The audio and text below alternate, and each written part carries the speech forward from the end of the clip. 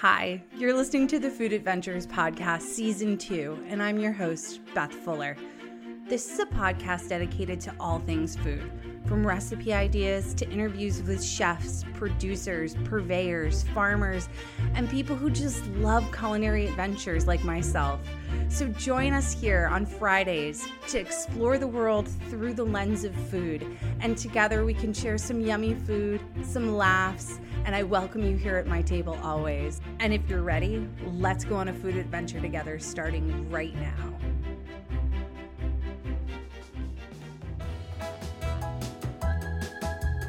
Hey everyone, you're listening to the Food Adventures Podcast. I'm your host, Beth Fuller. This is episode 33, Season 2. Woohoo! If you're new to the podcast, thanks for being here. If you have been here a while, what am I going to say? Don't take notes. I've taken all your notes. Go to my website for everything, ElizabethRFuller.com. And while you're there, stop taking all that amazing and beautiful photography. That's what I do for a living. I'm a professional food and product photographer. I specialize in commercial, editorial, and lifestyle photography. Here I am, world. Check me out. If you need photos, I'm your gal. If you've got questions for the podcast, if you want to be on the podcast, if you need culinary sleuthing of any kind, send me an email. Let's go on a food adventure at gmail.com. And of course, tag me in all of your food adventures on Instagram at Let's Go on a Food Adventure. All right, you guys, let's do this. Let's go on a food adventure. So, post-Turkey Day, how's everyone feeling? Did they have a good Turkey Day? Are you recovered? I am so over Thanksgiving flavors at this point. I want nothing to do with it. This week I've been cooking definitely outside of the fall flavor profile. I want absolutely nothing to do with traditional, not traditional, I shouldn't say that, seasonal fall flavors right now. So I'm making a huge effort to eat even summery vibes, like salads and tacos and curries and things that, have no butternut squash or rosemary or thyme or sage or no ma'am. I am over it. I'm ready to move on to new and exciting flavors in my life. I hope you guys had a wonderful Thanksgiving. Were there any highlight dishes that you ate? Let me know. Anything you'd make again for next year that you made this year that was new? Always looking to try new things. I definitely already told you everything I made, I think. I don't remember. Last week. It was a whirlwind of a week. And one, I am love spending time with my family. I had Thanksgiving on Thursday, and then I had it again, a nice little feast to celebrate more family fun on Saturday. So it was a double giving of family, food, and friends and fun. And it's been a nice quiet week this week, and I'm enjoying it as well. So this week we're talking about snacks. I'm a snackaholic. Hi, my name is Beth, and I'm a snackaholic. I love snacks. Who doesn't love snacks? I love savory snacks. I love sweet snacks. I love sweet and spicy snacks. I love snacks. And I like having a little snack bowl that I will put said snacks in, thinking it's portion control. And then I will continue to go back to the kitchen to refill snack bowl. I'm not even one to share my snack bowl. If I fill my snack bowl up and then Todd is sitting on the couch next to me and he's being a creeper and being I think I want a bite of that chip. No, this is my snack bowl. These snacks were portioned out for my first snacking portion. And then I'm going to go back for a second feeding shortly. You are not allowed to touch my snack bowl. Do I let him touch it? Yes. Do I give him a stink eye the entire time? Absolutely. If he takes more than one snack out of my snack bowl, I will say something. See something, say something, right? Isn't that how that goes? And I will say something. So he knows now, after us being together for as long as we have been and us married for as long as we have been, you don't touch my snack bowl. No. So today we have a guest that we should get into. So let's get into it and talk about some snacks. So let me first say, before we get really going here, this is not a sponsored podcast. The company did kindly send over some of their snacks, and I have been enjoying them, and I can honestly say they are delicious. But this is not sponsored. So my guest today is a snackaholic as well. She loves a good snack. She claims she's a picky eater, but I don't know. I think she's more adventurous than she is willing to admit. Her name is Marilyn Yang. She is the co-founder and CEO of Fun Gal Snacks and Papadelics, which is a delicious crunchy mushroom chip that launched earlier this past April. So without further ado, let's get into the interview with Marilyn Yang from Papadelics and Fun Gal Snacks. Hi, Marilyn. How are you? Hi, Beth. Great meeting you, and thanks again for having me. Thanks for coming on. I'm like super excited as a fellow mushroom lover to sit here and chat about you, your background, Papadelics. There's so much to get into. And before we get started, just to give the listeners a little background about who you are, where did you grow up? Where do you live now? Yeah, so I'm originally from right outside of Washington, D.C. in Northern Virginia, from Fairfax, Virginia, in case anyone is familiar with the area.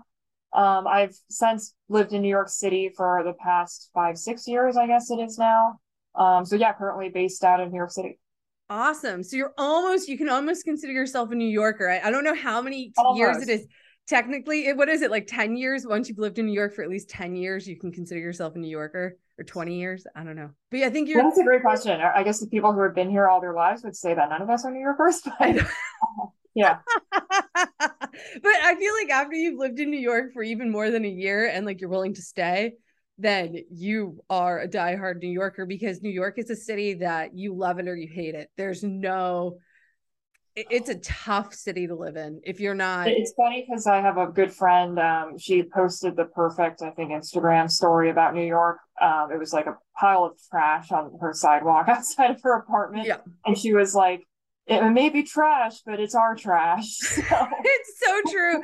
The rats may look like house cats, but there are rats. there are Like, rats. They're New York right? rats. Yeah, and they are tough rats. I've watched rats wrestle for slices of pizza and like literally like pull out little rat punching gloves and like start like boxing each other for the slice. Like they're no It's joke. no joke. Yeah, watch No. out in the subway.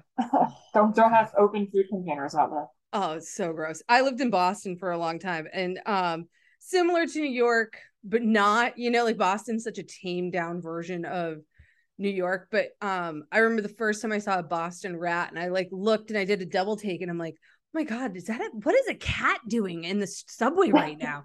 And then I was like, oh my God, that's not a cat. That is a fucking rat. Like that is a massive rat. They're just Probably would huge. stay away at that point, run in the other direction. Oh my God, I know. I know. And they always scare you like when you're either drunk or like you just woken up and like you're there super early, like 6 a.m. and you're just like, oh God, I don't want to deal with this right now. Okay, so back to you. We're not talking about cities, we're talking about you. So now I want to know, what did you do before you started Fun Gal Snacks? Yeah, so I'm actually kind of still in a bunch of other things, but I guess I began my professional career working mostly in finance. So spent a bit of time in investment banking. I've been in private equity for a while as well. I didn't necessarily invest in CPG companies though, so kind of more industrial type companies. A good amount of actually food manufacturing companies. So I guess maybe broadly that helped a little bit. But yeah, I definitely wasn't in the CPG world before I kind of dove straight in. For people who don't know, what does the acronym CPG stand for? Consumer packaged goods. So it's Yes. kind of everything from kind of snack products to beauty products, anything that you can find packaged and off the shelf. Yep. I mean, I'm a Shark Tank watcher. I'm sure you watch Shark Tank. So I know some of the lingo, but for those people who don't, and now they're educated and I love it. Yeah, So, it's kind of funny because I think when you're in an industry, you kind of forget what's an acronym that most, like the yeah, normal person doesn't know. You almost forget what people don't know or know. right. It's fun. Totally. Totally. So how does one go from finance and like investments and all of that? You probably portfolio, all of that good stuff, to wanting to develop a snack company.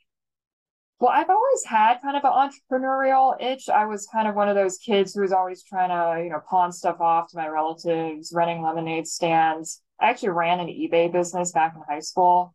Kind of like it was almost like a Poshmark kind of situation. Oh, I would cool. buy and sell clothes, basically, designer clothes at like, Ooh. markups, basically. I would go to outlet shopping because I like shopping for fun and find Yeah. good deals and then flip it. And Okay, so wait. I kind of So wait, always what was had your that. bet? Hold on. I got an Yeah, sure. I love getting expensive shit for like really good Oh, deals. same. It's Okay. a rush. It's such a rush. And I don't even care if I never wear it. As long as I can Same. talk about the deal that I got, it's even better than it fitting me. What was your best deal on something you bought and what was it? I'm thinking, I think it might have been a pair. Do you know the brand Acme? Sure. It's like a Swedish high-end like jeans brand. I think I got a pair of their jeans for only like 10 or 20 bucks. And their jeans are like 500 bucks I was just gonna normally. So say, yeah, they're yeah, I like can't remember. depending I on think I might have also gotten it off of eBay, but I remember I got wow. them, but then they didn't fit me properly. And I think that might have even been what started that business at the time because I was like, this is just too good of a deal. And so I think I might have sold them for only like 50 bucks, but I still made like a 30 buck margin. Oh my So God, good yeah. for you. I was in Florence, Italy, and they have some great secondhand stores. And I went into one and I found some Prada flats that had fallen off the back of a truck kind of deal. And they were 100 euros, never been worn, brand new, still being sold in the Prada store. And I was like, these are Oh, mine. wow. Yeah, but they were white. And so like white leather shoes aren't gonna, and flats are not, and they were pointy toe. It's not really my style, but I was like, for 100 euro, these are coming home with me. So then I went into the Prada store and I was wearing them. And I said, I'm from America. I totally forgot the dust bags for these at home. And I just don't want to get them ruined. Do you have any I could buy? And they're like, oh, we'll give you some. We'll give you some. And they gave me free Prada silk Oh, that's dust bags amazing. for the shoes. Yeah. Oh, yeah. Your girl. I'm Great with trick. you. I'm going to use I'm that with you. next time. I love a good deal on high end stuff that's like really good deal. Oh, I love it. Okay, anyway, Oh, for sorry. sure. So you eBay store. Keep going, please. Yeah. So basically, I guess my point there was I've always been a huge, I guess, entrepreneurial spirit. So I've always had that in me. I've always wanted to run stuff. And that never went away. So even when I went into other businesses and, professional careers and whatnot, always had that in the back of my head. I actually also graduated a semester early from college to work at a fashion startup for a little bit. Oh And that was, I wow. already had my banking job lined up, but it was just kind of almost like a gap semester, I guess. And it was really, again, to kind of itch that entrepreneurial desire that I had at the time. And so basically always had in the back of my head throughout kind of my professional career in finance and all of the other stuff I've been doing to start a business. I think the big thing is that I never had the right idea. And actually now might be a good time to bring up too. I did co-found the business with my partner in both business and in life, Mike Casali. He's also from finance, actually. But the both of us kind of similar story. We were from finance, but always wanted to start a business or had an entrepreneurial desire. And so even before we started Fungi Snacks and Papadelics, we would bounce around business ideas all the time. I can't remember, I guess, like how many business ideas we floated, but it wasn't something like overnight that we were like, oh yeah, like mushroom Mm. chips. It was kind of like for a long time we were talking about a business, any business, and we just never found an idea that we wanted to take and run with. And Papadelics was that idea, I guess, that we ultimately chose to run with. And happy to go into the story of how that happened, but we like to joke that it was our COVID baby. Oh, I love it. I love it. No, I want to hear the story about how that happened. But before we start about that, I know in your bio, you said like no holds bars, I'm a picky eater, or you grew up a picky eater. I would define most picky eaters not liking mushrooms. So I like, as a picky eater, what were the things that you loved and hated with food? And then why mushrooms? It was one of those, I was a weird kid. So basically, I think a good example I like to give is I used to love ordering Supreme pizza, but I didn't really like the pizza itself, but I liked the toppings specifically when they were on pizza. I don't know if that makes any sense. Sure. And so I would get a Supreme pizza and only pick off the mushrooms. And Really? obviously, on a Supreme pizza, there's all sorts of other toppings too, but I like the specific taste of mushrooms when they were on a Supreme pizza. Or maybe I Sure. just liked the mushrooms that Pizza Hut used or whatever. And so Yeah. that's a good example of like I guess my strain of pickiness. And there would be a lot of weird other things too. Like I would eat, some types of spinach, but not others. It was pretty weird. I think I'm more open to more things now than I was as a kid. But as a kid, mushrooms were probably one of the only things that I reliably would eat Wow. consistently. And so I think funny enough, my parents knew I would like mushrooms. And so they just started putting mushrooms in everything. And I always liked mushrooms. So I would just have pasta with just mushrooms in it. And so, or just like mushroom soup or whatever. And so I feel like for a while in my life growing up, mushrooms were a big part of my diet. And actually, it's so much so, I guess, a part of almost like my personality that when I did start Papadelics, none of my friends were shocked. They were just like, actually, I distinctly remember one of my friends said, Marilyn, that is so on brand for you. So that's how much mushrooms are associated with me. And so all my friends, whenever they, like in general, even before Papadelics, they were always kind of associating me with mushrooms. Oh Funny my enough. God. So Yeah. funny. Okay. So tell me about the story about how Papadelics got started, your COVID baby. Yeah, so basically, like I said, Mike and I had been talking for years about a business, just never settled on the right idea. And how it came about is we are, of course, based in New York City. We were stuck in a small apartment. We're both huge foodies, and actually, interestingly, we are both huge mushroom lovers. And I always joke too that we knew it was meant to be because on one of our early dates, actually, I think we really bonded over the fact that we were both mushroom people. It's kind of a thing, and so because you don't meet that many people who are that into mushrooms, No. so yeah, it makes so much sense in retrospect, funny enough. But anyway, we're both huge foodies. We both like mushrooms. And during COVID, unfortunately, you couldn't go to restaurants. And so the kind of the only real alternative at the time was going to the grocery store. And so we started getting more adventurous with kind of exploring what was out there, started eating some cauliflower chips and beet chips and some chickpea snacks. And it came up very organically one day because we had nothing better to talk about at the time that, hey, if they're making chips out of cauliflower and beets and chickpeas, they better be making chips out of mushrooms by now. Or we just thought that there would be something that existed already because it didn't seem like that far-fetched of an idea. Maybe we just hadn't seen it yet or whatever. And so that kind of drove us at the time as consumers to, go online to see if we could find anything. We quickly found that the stuff that was out there was unbranded, unflavored, and unexciting, Yeah. which we were kind of like surprised about because there's a good amount of mushroom jerkies out there. There's some pretty good ones actually, but we didn't think mushroom chips were that big of a jump from that. So we were kind of surprised. And that kind of got the creative juices flowing. And so we started doing even more research into, is it true? Is there really nothing out there? And then we're big mushroom lovers. So we've always liked mushrooms. So in our minds, it's like, it's about time people caught up. But the Yeah. more and more we looked into it, the more we saw that it seemed, from third party data and, just general stuff that we were seeing online and whatnot, that people are more than ever interested in mushrooms today. And you can see that from some of the Google search data, like the SEO data, search engine optimization data. So basically that essentially people searching mushrooms is at the highest point today that it's ever been in the history of at least Google. And so that Wow. combined with, we started seeing mushroom coffees and mushroom teas everywhere. I'm sure Uh-huh. part of this is because once we were thinking about it, we started seeing it everywhere. But all the signs pointed to that this being really good timing for something like this, on top of there not already being kind of a modern, edgy, cool brand that was centered around mushrooms. It kind of all the things and all the stars aligned that this was kind of the idea we were waiting for. And also, I guess it helped that we were kind of bored and didn't have much else going on socially during COVID. And so it felt like really good time personally to be starting a business or having the time to dedicate to it Yeah. anyway. So all the things aligned to where we were like, okay, let's do it. This is it. This is what we've been waiting for.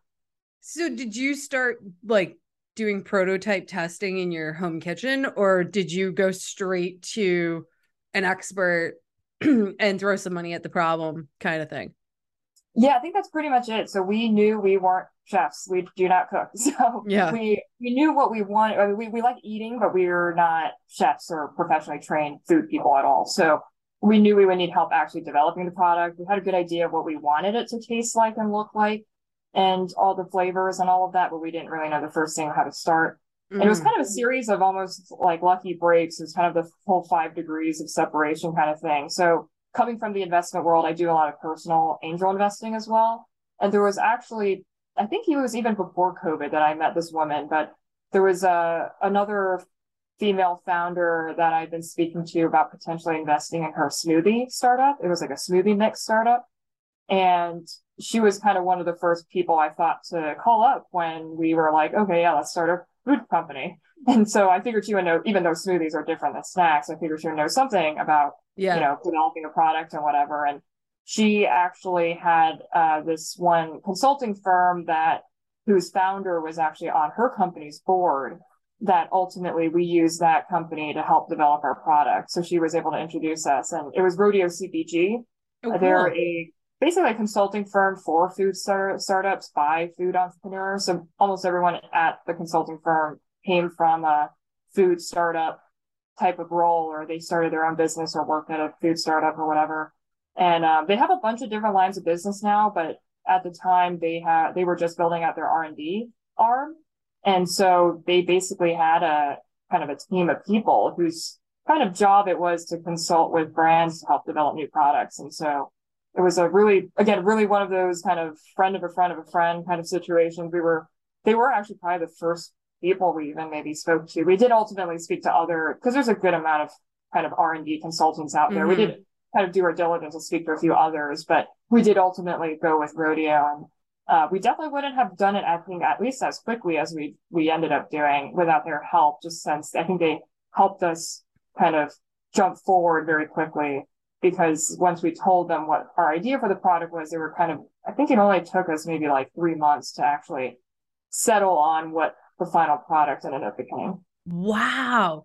So from the moment of conception, and then you start talking to these people to the moment of tasting that first mushroom chip, how long was that? Yeah, so I guess it would have been, I guess we're talking about formally. So I guess it was July of 2020 that we formally incorporated. So we filed all the legal paperwork Yep. to actually be a company. I think we tasted our first products by, I think, October or November. That's really fast. Yeah, because, again, I think it was because of the help of Rodeo. So we started working with Rodeo, I think, in late August, early September. Mm-hmm. And it was like a 3 month base Yeah, engagement. So they work pretty quickly too, since they kind of have a system. And when sure. we told them up front what we were looking for, and they said, yeah, that doesn't seem too hard. So I think the first prototypes we did start testing, I would think in late October, kind of like about a month or two and into the engagement. Wow. Okay. And so then from there until you got that very first bag in your hand, how long was that? So in terms of an actual production bag, so that you can Mm-hmm. now buy and sell, it wasn't until April of this year, so April of 2022. That's And still good. Like that's still a pretty fast timeline in the grand scheme yeah, of product development. yeah, for sure. And I think in the grand scheme of COVID too, if you Yeah. think about it, we were setting up our manufacturing and supply chain in the very depths of COVID. So all Yeah. through kind of late 2020, early 2021, definitely a lot of places were having labor issues, and Mm-hmm. there were macroeconomic issues on top of the COVID issues. So yeah, I Yeah. agree. I think at the time, it was funny. At the time, we felt like things were moving so slowly. Sure. But now looking back on it, yeah, I mean, I think even in non-COVID times, that would have been relatively fast. Absolutely. Because there's so much that goes into building the product, not just eating it. I mean, the marketing, the packaging, the look, the feel, the texture of the bag, then finding the right co-packers, the right packers. I mean, there's a lot that goes into a little bag that we just haphazardly open and indulge in. And it's so nice for a consumer to hear how much love and attention and hands that touch this beautiful product. I think it's important. Yeah, for sure. I mean, it took basically 1.5, 2 years for us to first be like, okay, we're starting a company, to here you go. Now you can buy our product. Yeah. Yeah, it's pretty crazy to think about, I guess, the time it takes for even like this, what you think is the simplest things. Yeah. Oh my God. I know. Now, for the listeners who have never tried Papadelics, what does it taste like? What's the texture? Yeah, so these are shiitake mushroom chips. So think of a shiitake mushroom, but made into essentially like a pretzel like, or Mm, truly like a potato chip like texture.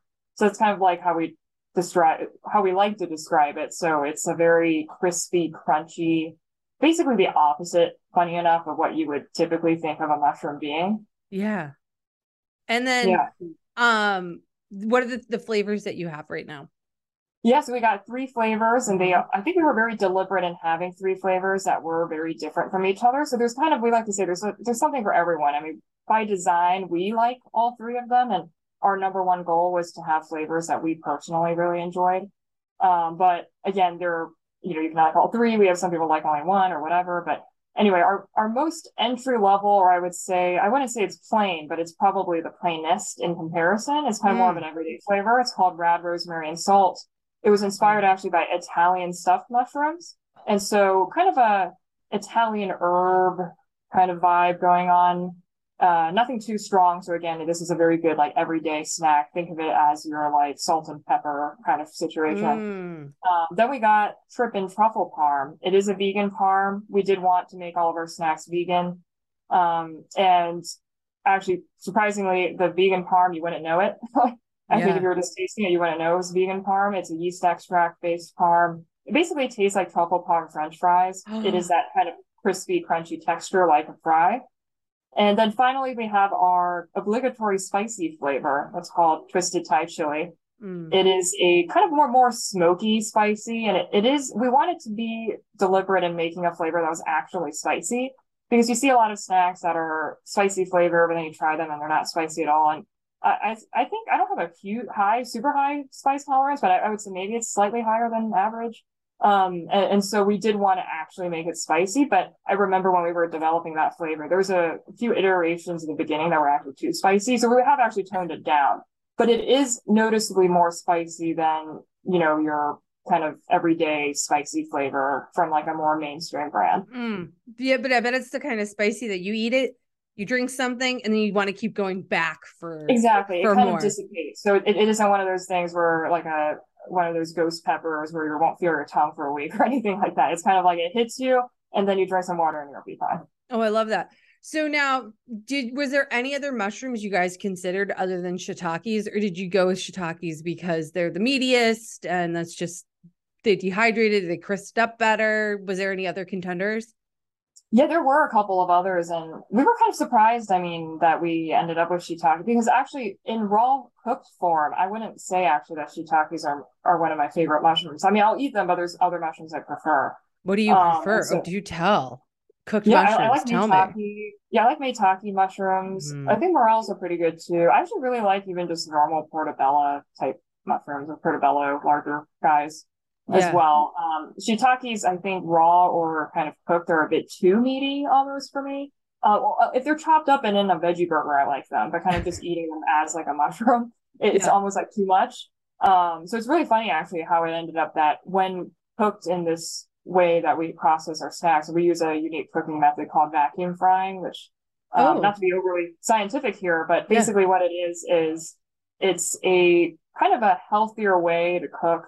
So it's a lower pressure, lower temperature fry, essentially. So it uses less oil and allows the whatever you're cooking to retain more of its nutrients and texture and flavor as well. Mm. But it results in this crispy texture without a lot of the health consequences that traditional frying or traditional cooking might cause because it's such low temperature. It does require super specialized equipment though.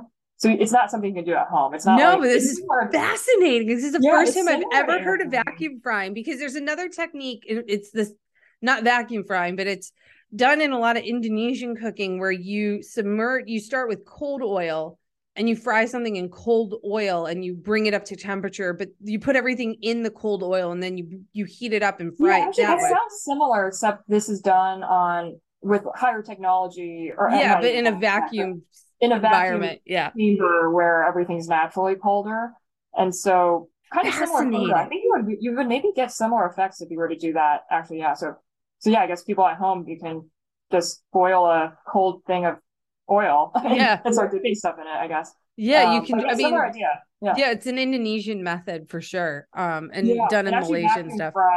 vacuum frying is mostly an Asian cooking Hmm. technique as well. It does require specialized equipment. It's not something that exists in at-home form. Yeah. It's like industrial size equipment. And I don't know if any So listeners happen to cool. be familiar with oil and gas production. I am in my past life, I guess, having invested in some oil and gas type companies, but it's kind of like in oil and gas production, or kind of like those large water tanks you see. That is kind of how large that equipment is. to vacuum. Wow. So it is very large equipment, very specialized equipment. And for the most part, it doesn't really exist outside of Asia.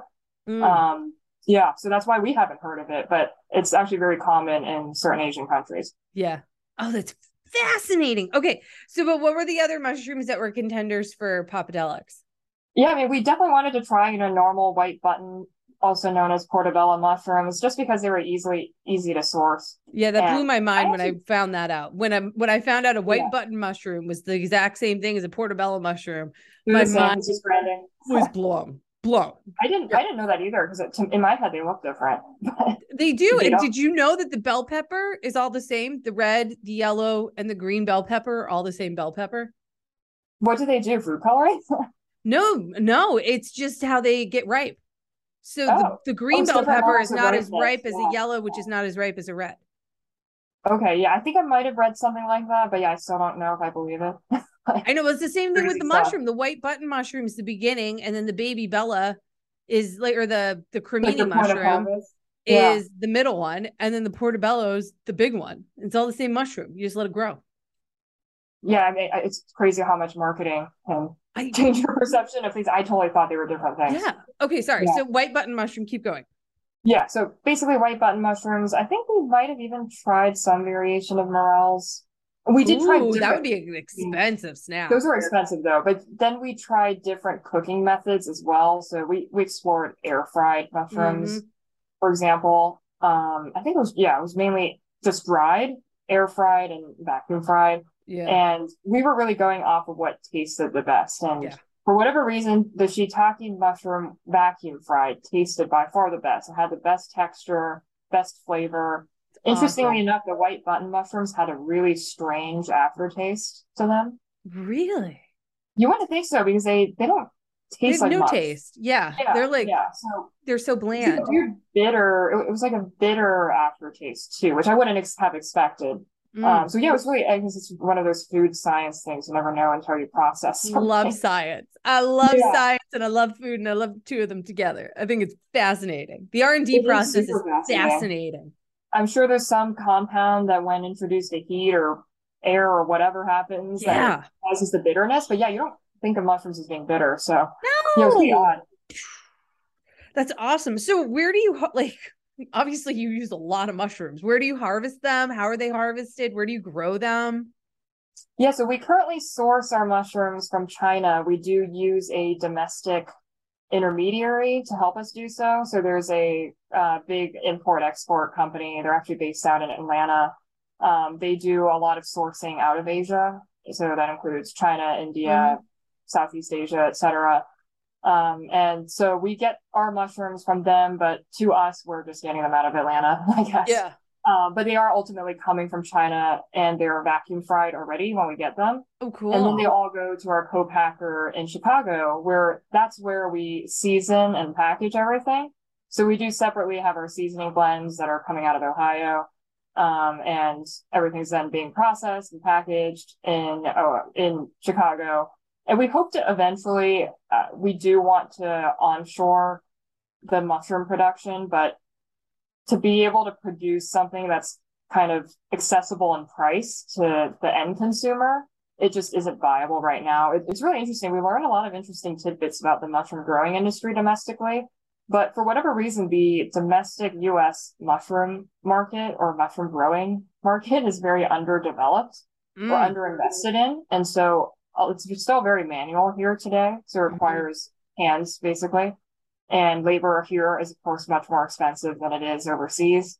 But that's also in comparison in Europe, where mushroom cultivation is much more technologically advanced. In Europe, there's much more automation. There's been much more investment in automated machinery and harvesting and all of that, that for whatever reason hasn't been done here in the US. And part of that is because a lot of the mushroom farms here are family owned and they maybe didn't want to take the risk of buying, $2 million automation equipment or whatever it might be. So it's interesting though, because of that though, that almost all of the mushrooms being produced domestically are white button mushrooms. And Mm-hmm. so the only shiitakes being produced are for mainly high-end restaurants. And so it's Mm-hmm. very expensive to buy raw shiitake mushrooms domestically.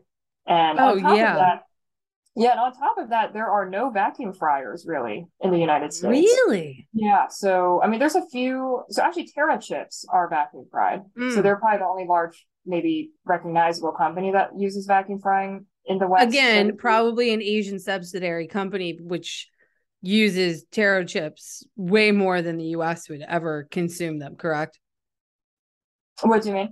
Like meaning like the taro chip is very popular in Asian Oh yeah, countries. Terra. Yeah, Yeah. yeah, Terra, the brand Terra Oh, chips. Tara. I thought you said taro chips. But yeah, Tara chips. Terra chips are vacuum fried though. Yeah. Oh, really? I'm pretty sure most of them are. Hmm. But yeah, Terra chips also vacuum fries their chips. So if you've Oh, ever had okay. Terra chips, that maybe gives you a good idea of the texture our Those are snacks have. crispy. They're Yeah, it is delicious. And very they're not dense, greasy. crispy. Yeah, exactly. They're not because actually because of vacuum frying how it works, it doesn't have the ingredient absorb as much oil.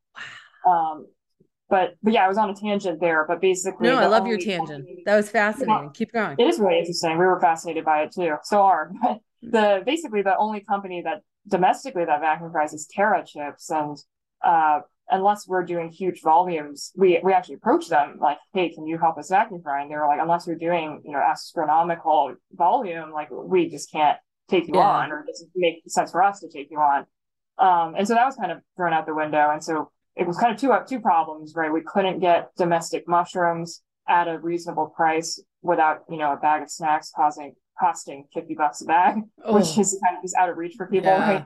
right? On top of there not being a way to produce it either. So those two things combined made it such that we do, at least right now, have to source our mushrooms pre-vacuum fried out of China. We think in the near term there could be a possibility to start at least getting it closer to us because that has caused kind of delays, right? When we're having to wait for shipping all the way from China, that we could find maybe someone to do it for us in maybe South America, for example, Mm-hmm. or even the Caribbean. So I think there is the possibility to hopefully get closer, a supply chain that's a bit closer to us, especially as kind of the global climate gets more uncertain and shipping doesn't seem to be improving in terms of all the supply chain issues that everyone's still going through. Yeah, and I think what people may or may not realize is there's like the shiitake mushrooms that we get here in the US in bulk, or not even in bulk. I mean, there's a grower in Rhode Island that I can get in a local grocery store. They're very expensive, but they Yeah. tend to be a little on the thinner side, and they're not they're meaty, but they're not like the shiitake mushrooms that you have in your package that you're getting from Asia. I know those. I go to Asian grocery stores. I'm very familiar with Asian cuisine and Asian cooking. And those shiitake mushrooms are even meatier and they're like little plump nuggets of They are. They're much deliciousness. bigger They're too. much, Yeah. yeah, exactly. And like they're so common and they're so popular in throughout the Asian culture and in Asian cooking and all different types of Asian cooking. And so I can understand why it's so much easier to get them from China because they're mass consumed on the daily in everything in Asia. Like it's just, Oh yeah, and for here sure. in the US, we just don't, I don't think even regular mushrooms people consume nearly as, they are not nearly as adventurous as even in Europe. Like you were just saying, like, Europe, you've got chanterelles, morels, the list can go on and on and on of just beautiful mushrooms that are made in Asia. You've got oyster mushrooms, you've got lion's manes, you've got, I mean, like there's so many beautiful mushrooms out there that people in the US are like, uh-uh. But they just don't know about them. It's actually really interesting because when we do product sampling or product demos, or even just if we Mm-hmm. go somewhere, a lot of people don't realize that there are different types of mushrooms Yeah. even here because typically you only see white button mushrooms in the grocery store. So even me growing up here, right, like wouldn't have really known that there was this whole universe of possible mushroom types Mushrooms. out Yeah. there because you only see the white button mushroom or portobello. I mean, you think they're different things even, I guess, I but know. Same fucking um, mushroom. Yeah. they're actually still the same ones. So, Yeah. but yeah, it was really interesting because and maybe we can even talk about our branding a little bit. But Please.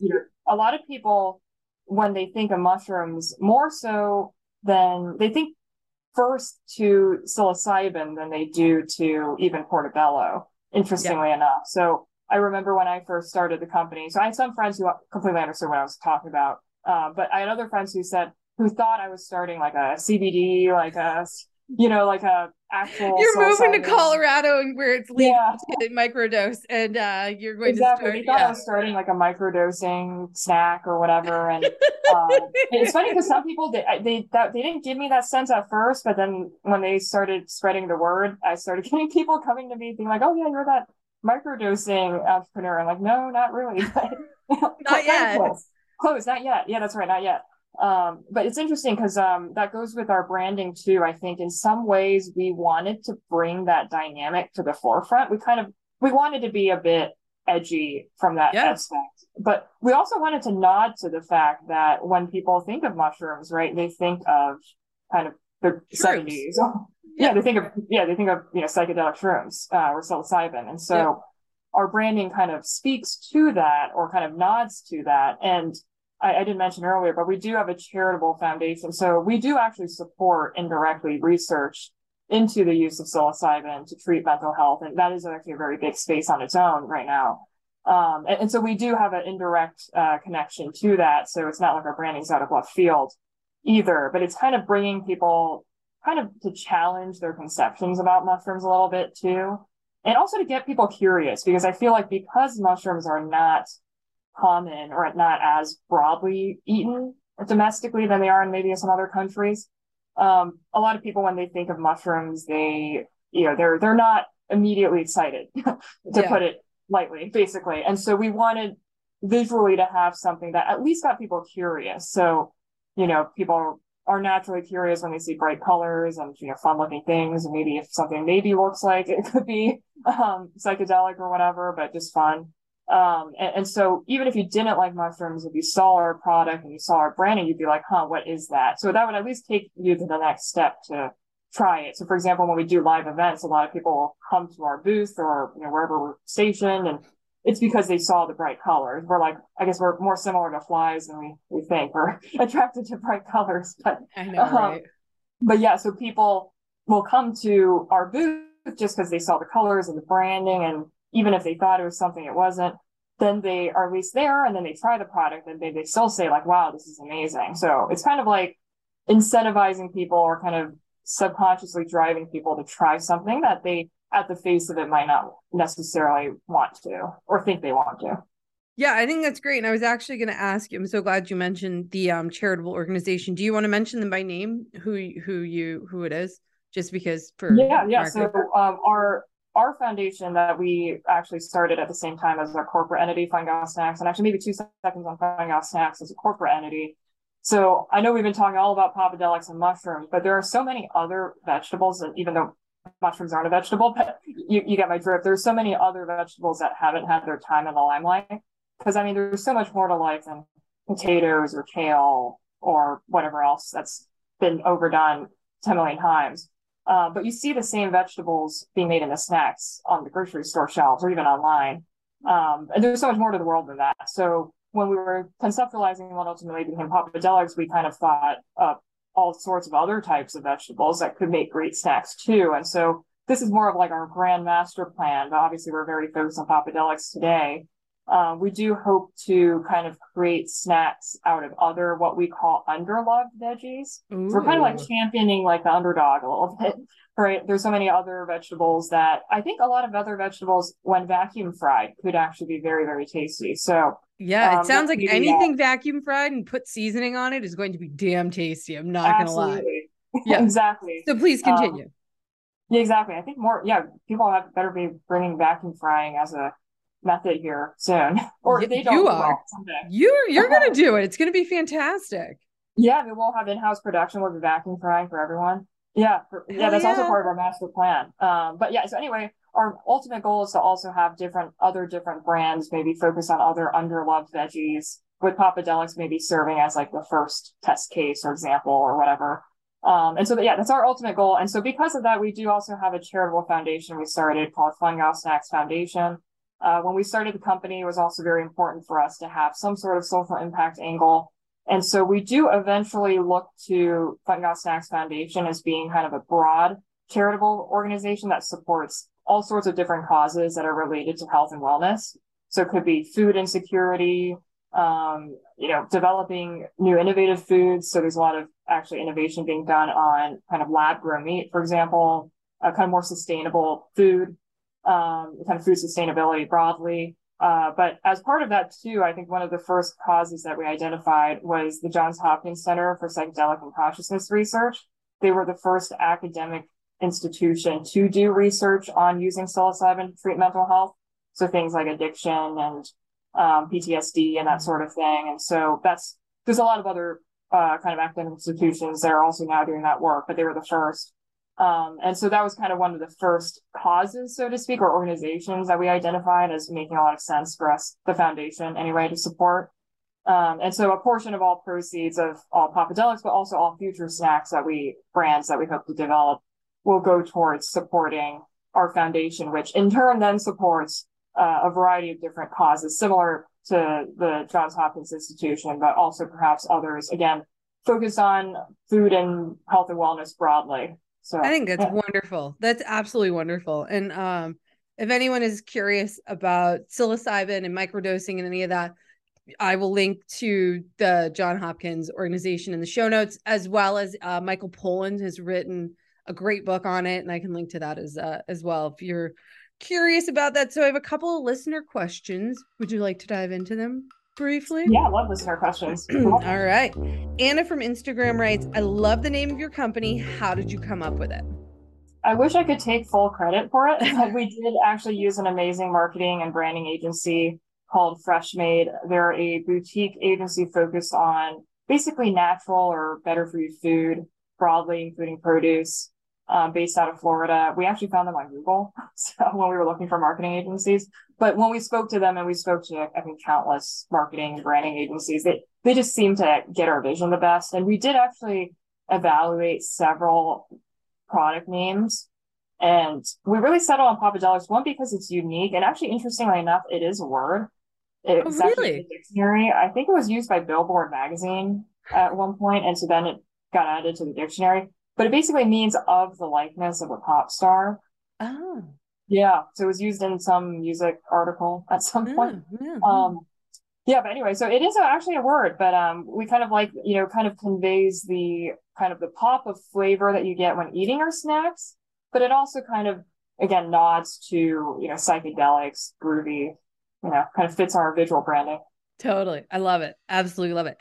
Genevieve in Maine writes, I'm new to your snacks. Are they vegan? Are they gluten-free? I haven't seen them in my local stores. Do you ship? We do. First of all, we do ship, I think right now, because we are so new, papadelics.com. So that's POPADELICS.com is the best place in terms of ordering. We do ship to all 50 states. Unfortunately, not international quite yet. Actually, we have a lot of people from Canada kind of wanting to eat our snacks. So unfortunately, we don't ship to Canada quite yet. But our snacks are all vegan. They're also all gluten-free. They're not certified, but we do have kind of legal attestations from all of our suppliers. All the base ingredients are indeed vegan, gluten-free, and non-GMO, actually. Awesome. Awesome. Are they organic, the mushrooms? No. They are not. So, or they're not certified organic. But they are technically organic in the sense that they are cultivated in the traditional way. So they're grown on blocks. I think there's, again, this goes into some of the paperwork that some of these certifying bodies require. It's big. Yeah, it's a nightmare. It's kind of like an administrative nightmare sometimes. But apparently it's just very hard to certify mushrooms as organic because they're not grown the same way that things are grown out of seeds. So because of that, it's a bit harder to get through that process. And so actually very few mushrooms are able to be certified organic. So it's not that they're not organic. That's very interesting. Yeah. But a lot of these growers, in the sense that there's no preservatives or anything like that, or, I don't think there's such thing as fertilizer for mushrooms just because of how they're grown. That doesn't exactly even scientifically, I think, work. But so they are cultivated naturally. We are coming out with a new iteration of our product that does have actually everything else is organic. So all the seasonings we use are organic. Very cool. That's really fascinating. I was talking to someone earlier this year about coffee and coffee growers and how a lot of coffee growers are technically organic, but because especially the smaller ones can't afford all of the certifications and hoops you have to jump through, they're so expensive. And some of these growers are teeny tiny in South America compared to like huge multi-billion-dollar coffee growers. But technically they are like sustainable, organic, all of the buzzwords, but it's all, like you were saying earlier, marketing. It's all marketing, and it's expensive, and it's a lot of them are buzzwords depending on, like, it's the same thing with free range Yeah, I think versus a lot of these words I kind of don't even know what they mean anymore, but at least in my head, organic means that there's no, pesticides or there's no like yeah. additives being used in the growing process. Yeah, And fingers it's grown crossed. kind of in as natural of a way as possible. Yeah, that's why we pay so much more. I Exactly. agree with you. Jonah from Instagram writes, "I'm a huge fan of Papadelics and love the spicy flavor. Do you have any other products or flavors coming out? Please keep making them. They are delicious." First of all, thank you. I think we love hearing that. Also super curious to hear where people find out about us just because we're so new. I think it's, so flattering to hear that we already have fans just because literally I feel like we started a company like yesterday. Totally. I mean, it's only been like 6 months. So I think it's amazing that people have already kind of found us and started following our journey. So super cool. Continue following us. But actually, in terms of other flavors, I think what could be cool, I think we're very focused on what we currently have, but what could be cool in the near future, or maybe future in general, is a sweet flavor. So all of our Ooh. flavors are savory right now. But kind of the texture lends itself well to maybe eventually having a sweet flavor there. I think we talked about chocolate covered or like cinnamon spice or pumpkin spice, Ooh. Yeah. Yeah, like sweet and salty even too. Like Yeah, sweet something. and salty. Yeah. Yum. Oh, I can't wait for that. Okay. I asked this to everyone. What are you currently making at home right now? In terms of food, Yeah. Like, what are you excited about cooking right now? Is there an ingredient you fell in love with and this is the way you love to make it? Is there something yummy you're going to make this weekend? I know you both, that's a great you can, question. Yeah, I'm not a you, big cook, so I think that's what living in New you York said in the City. Yeah. beginning. Yeah. So living in New York City, but I mean, there was a period, and I guess I don't do it as much anymore because I've gotten back to my normal routine. But when I was cooking a lot during the depths of COVID, I really perfected this one. I think I use it for both pumpkin bread and banana bread, but Mm. I got a really good sweet bread recipe that I've really perfected. And actually, my secret ingredient that I will now share with the world, and I don't think it's that secret because someone else told it to me, but if you want your bread or your kind of your dessert bread, like a pumpkin bread or a banana bread, to be very kind of a dense, soft texture and not too dry, applesauce is kind of the key. Ooh, it Yeah. is. And That's a yeah, good so one. plain unsweetened applesauce actually probably works the best. Yeah. Yeah, so and actually the original recipe I had, I think I more than doubled the amount of applesauce, and that was a sweet spot. So use a ton of applesauce in your bread mixes, because that's I think you could probably even use it in a savory bread. I think it would just give it a really nice, I agree. dense, kind of more hearty texture. So Yeah, and that's I'm a huge awesome. fan of applesauce. Applesauce it is. I love it. Okay, how can people find you? How can they get a hold of you? Where can they follow you? Yeah, so I think everything's centralized kind of on our website. So I mentioned earlier that's papadelics.com, Popadelics. We do have a store locator on there, so we are slowly getting into stores. We're not in any big chains yet, keyword yet. And so, right now we're in a few independent stores around the country. So if you go on our website, there is a store locator that we update pretty regularly. And if there's any, people who are interested in ordering just to their home, we do ship again nationwide to all 50 states. You can order off our website. We are also on Amazon and a few other online retailers as well. Depending on where else you might also order stuff online from. So yeah, I think other than that, you can follow us in particular on Instagram. We also have a TikTok, Facebook, LinkedIn, Twitter, kind of all over the place online. All of the Yeah. things. Yeah, I Yeah, love and it. we do a good amount of in-person events, at least in New York City. So if anyone's located in New York City, especially, we do a lot of live sampling events at some of our partner retailers or just general food events in the city and also in LA. So if you're located in LA, we do occasionally do events out there as well. Hopefully we'll be doing more in more cities in the future as well, but hopefully more opportunities for everyone to try the snacks too before they order online or more places they could buy it in person. Love that. Okay, and the last question, I asked this to everyone. I used to say if COVID wasn't a thing, but take it or leave it. If you had all the money in the world, where are you going and what are you eating? I've been meaning to, actually, Mike and I have been planning a trip to Japan for a very, very long time. We were actually planning to go the winter of 2020. Obviously, that didn't work out. We were planning it actually back in 2019. So then COVID happened, and actually the country's only just now opening up. I've technically been to Japan because I had like a transfer there in one of the airports, but never been outside, so technically not. So I've never really been in Japan before, and it's kind of a place I've always wanted to go. And obviously, I would love to have sushi in Japan. Oh, yeah. Proper sushi. Oh, yeah. And like all like just really good ramen. And yeah, I love all Japanese food, actually. Yeah. So even like the Japanese kind of, fried chicken, barbecue. All of it. Yeah. And if you eat eggs, you have to go to 7-Eleven and get the egg salad sandwich in Japan. It's like, I know there's 7-Eleven. I mean, actually, all of the fast food chains in Japan, I would definitely want to try all their like unique stuff that they have. It just looks so much better than whatever we have here. The egg salad sandwich in a 7-Eleven in Japan will change your life. I'm not kidding. Egg salad. I feel like I don't eat it too much, but yes, it's made with Japanese milk bread, and that special Japanese milk bread is actually the best thing ever. So fucking good, and it's made with that. They use applesauce. No, they probably don't. That like the special Japanese mayo, the QEP, I forget what it's called. Kewpie? I don't know. Yeah, it's so fucking good.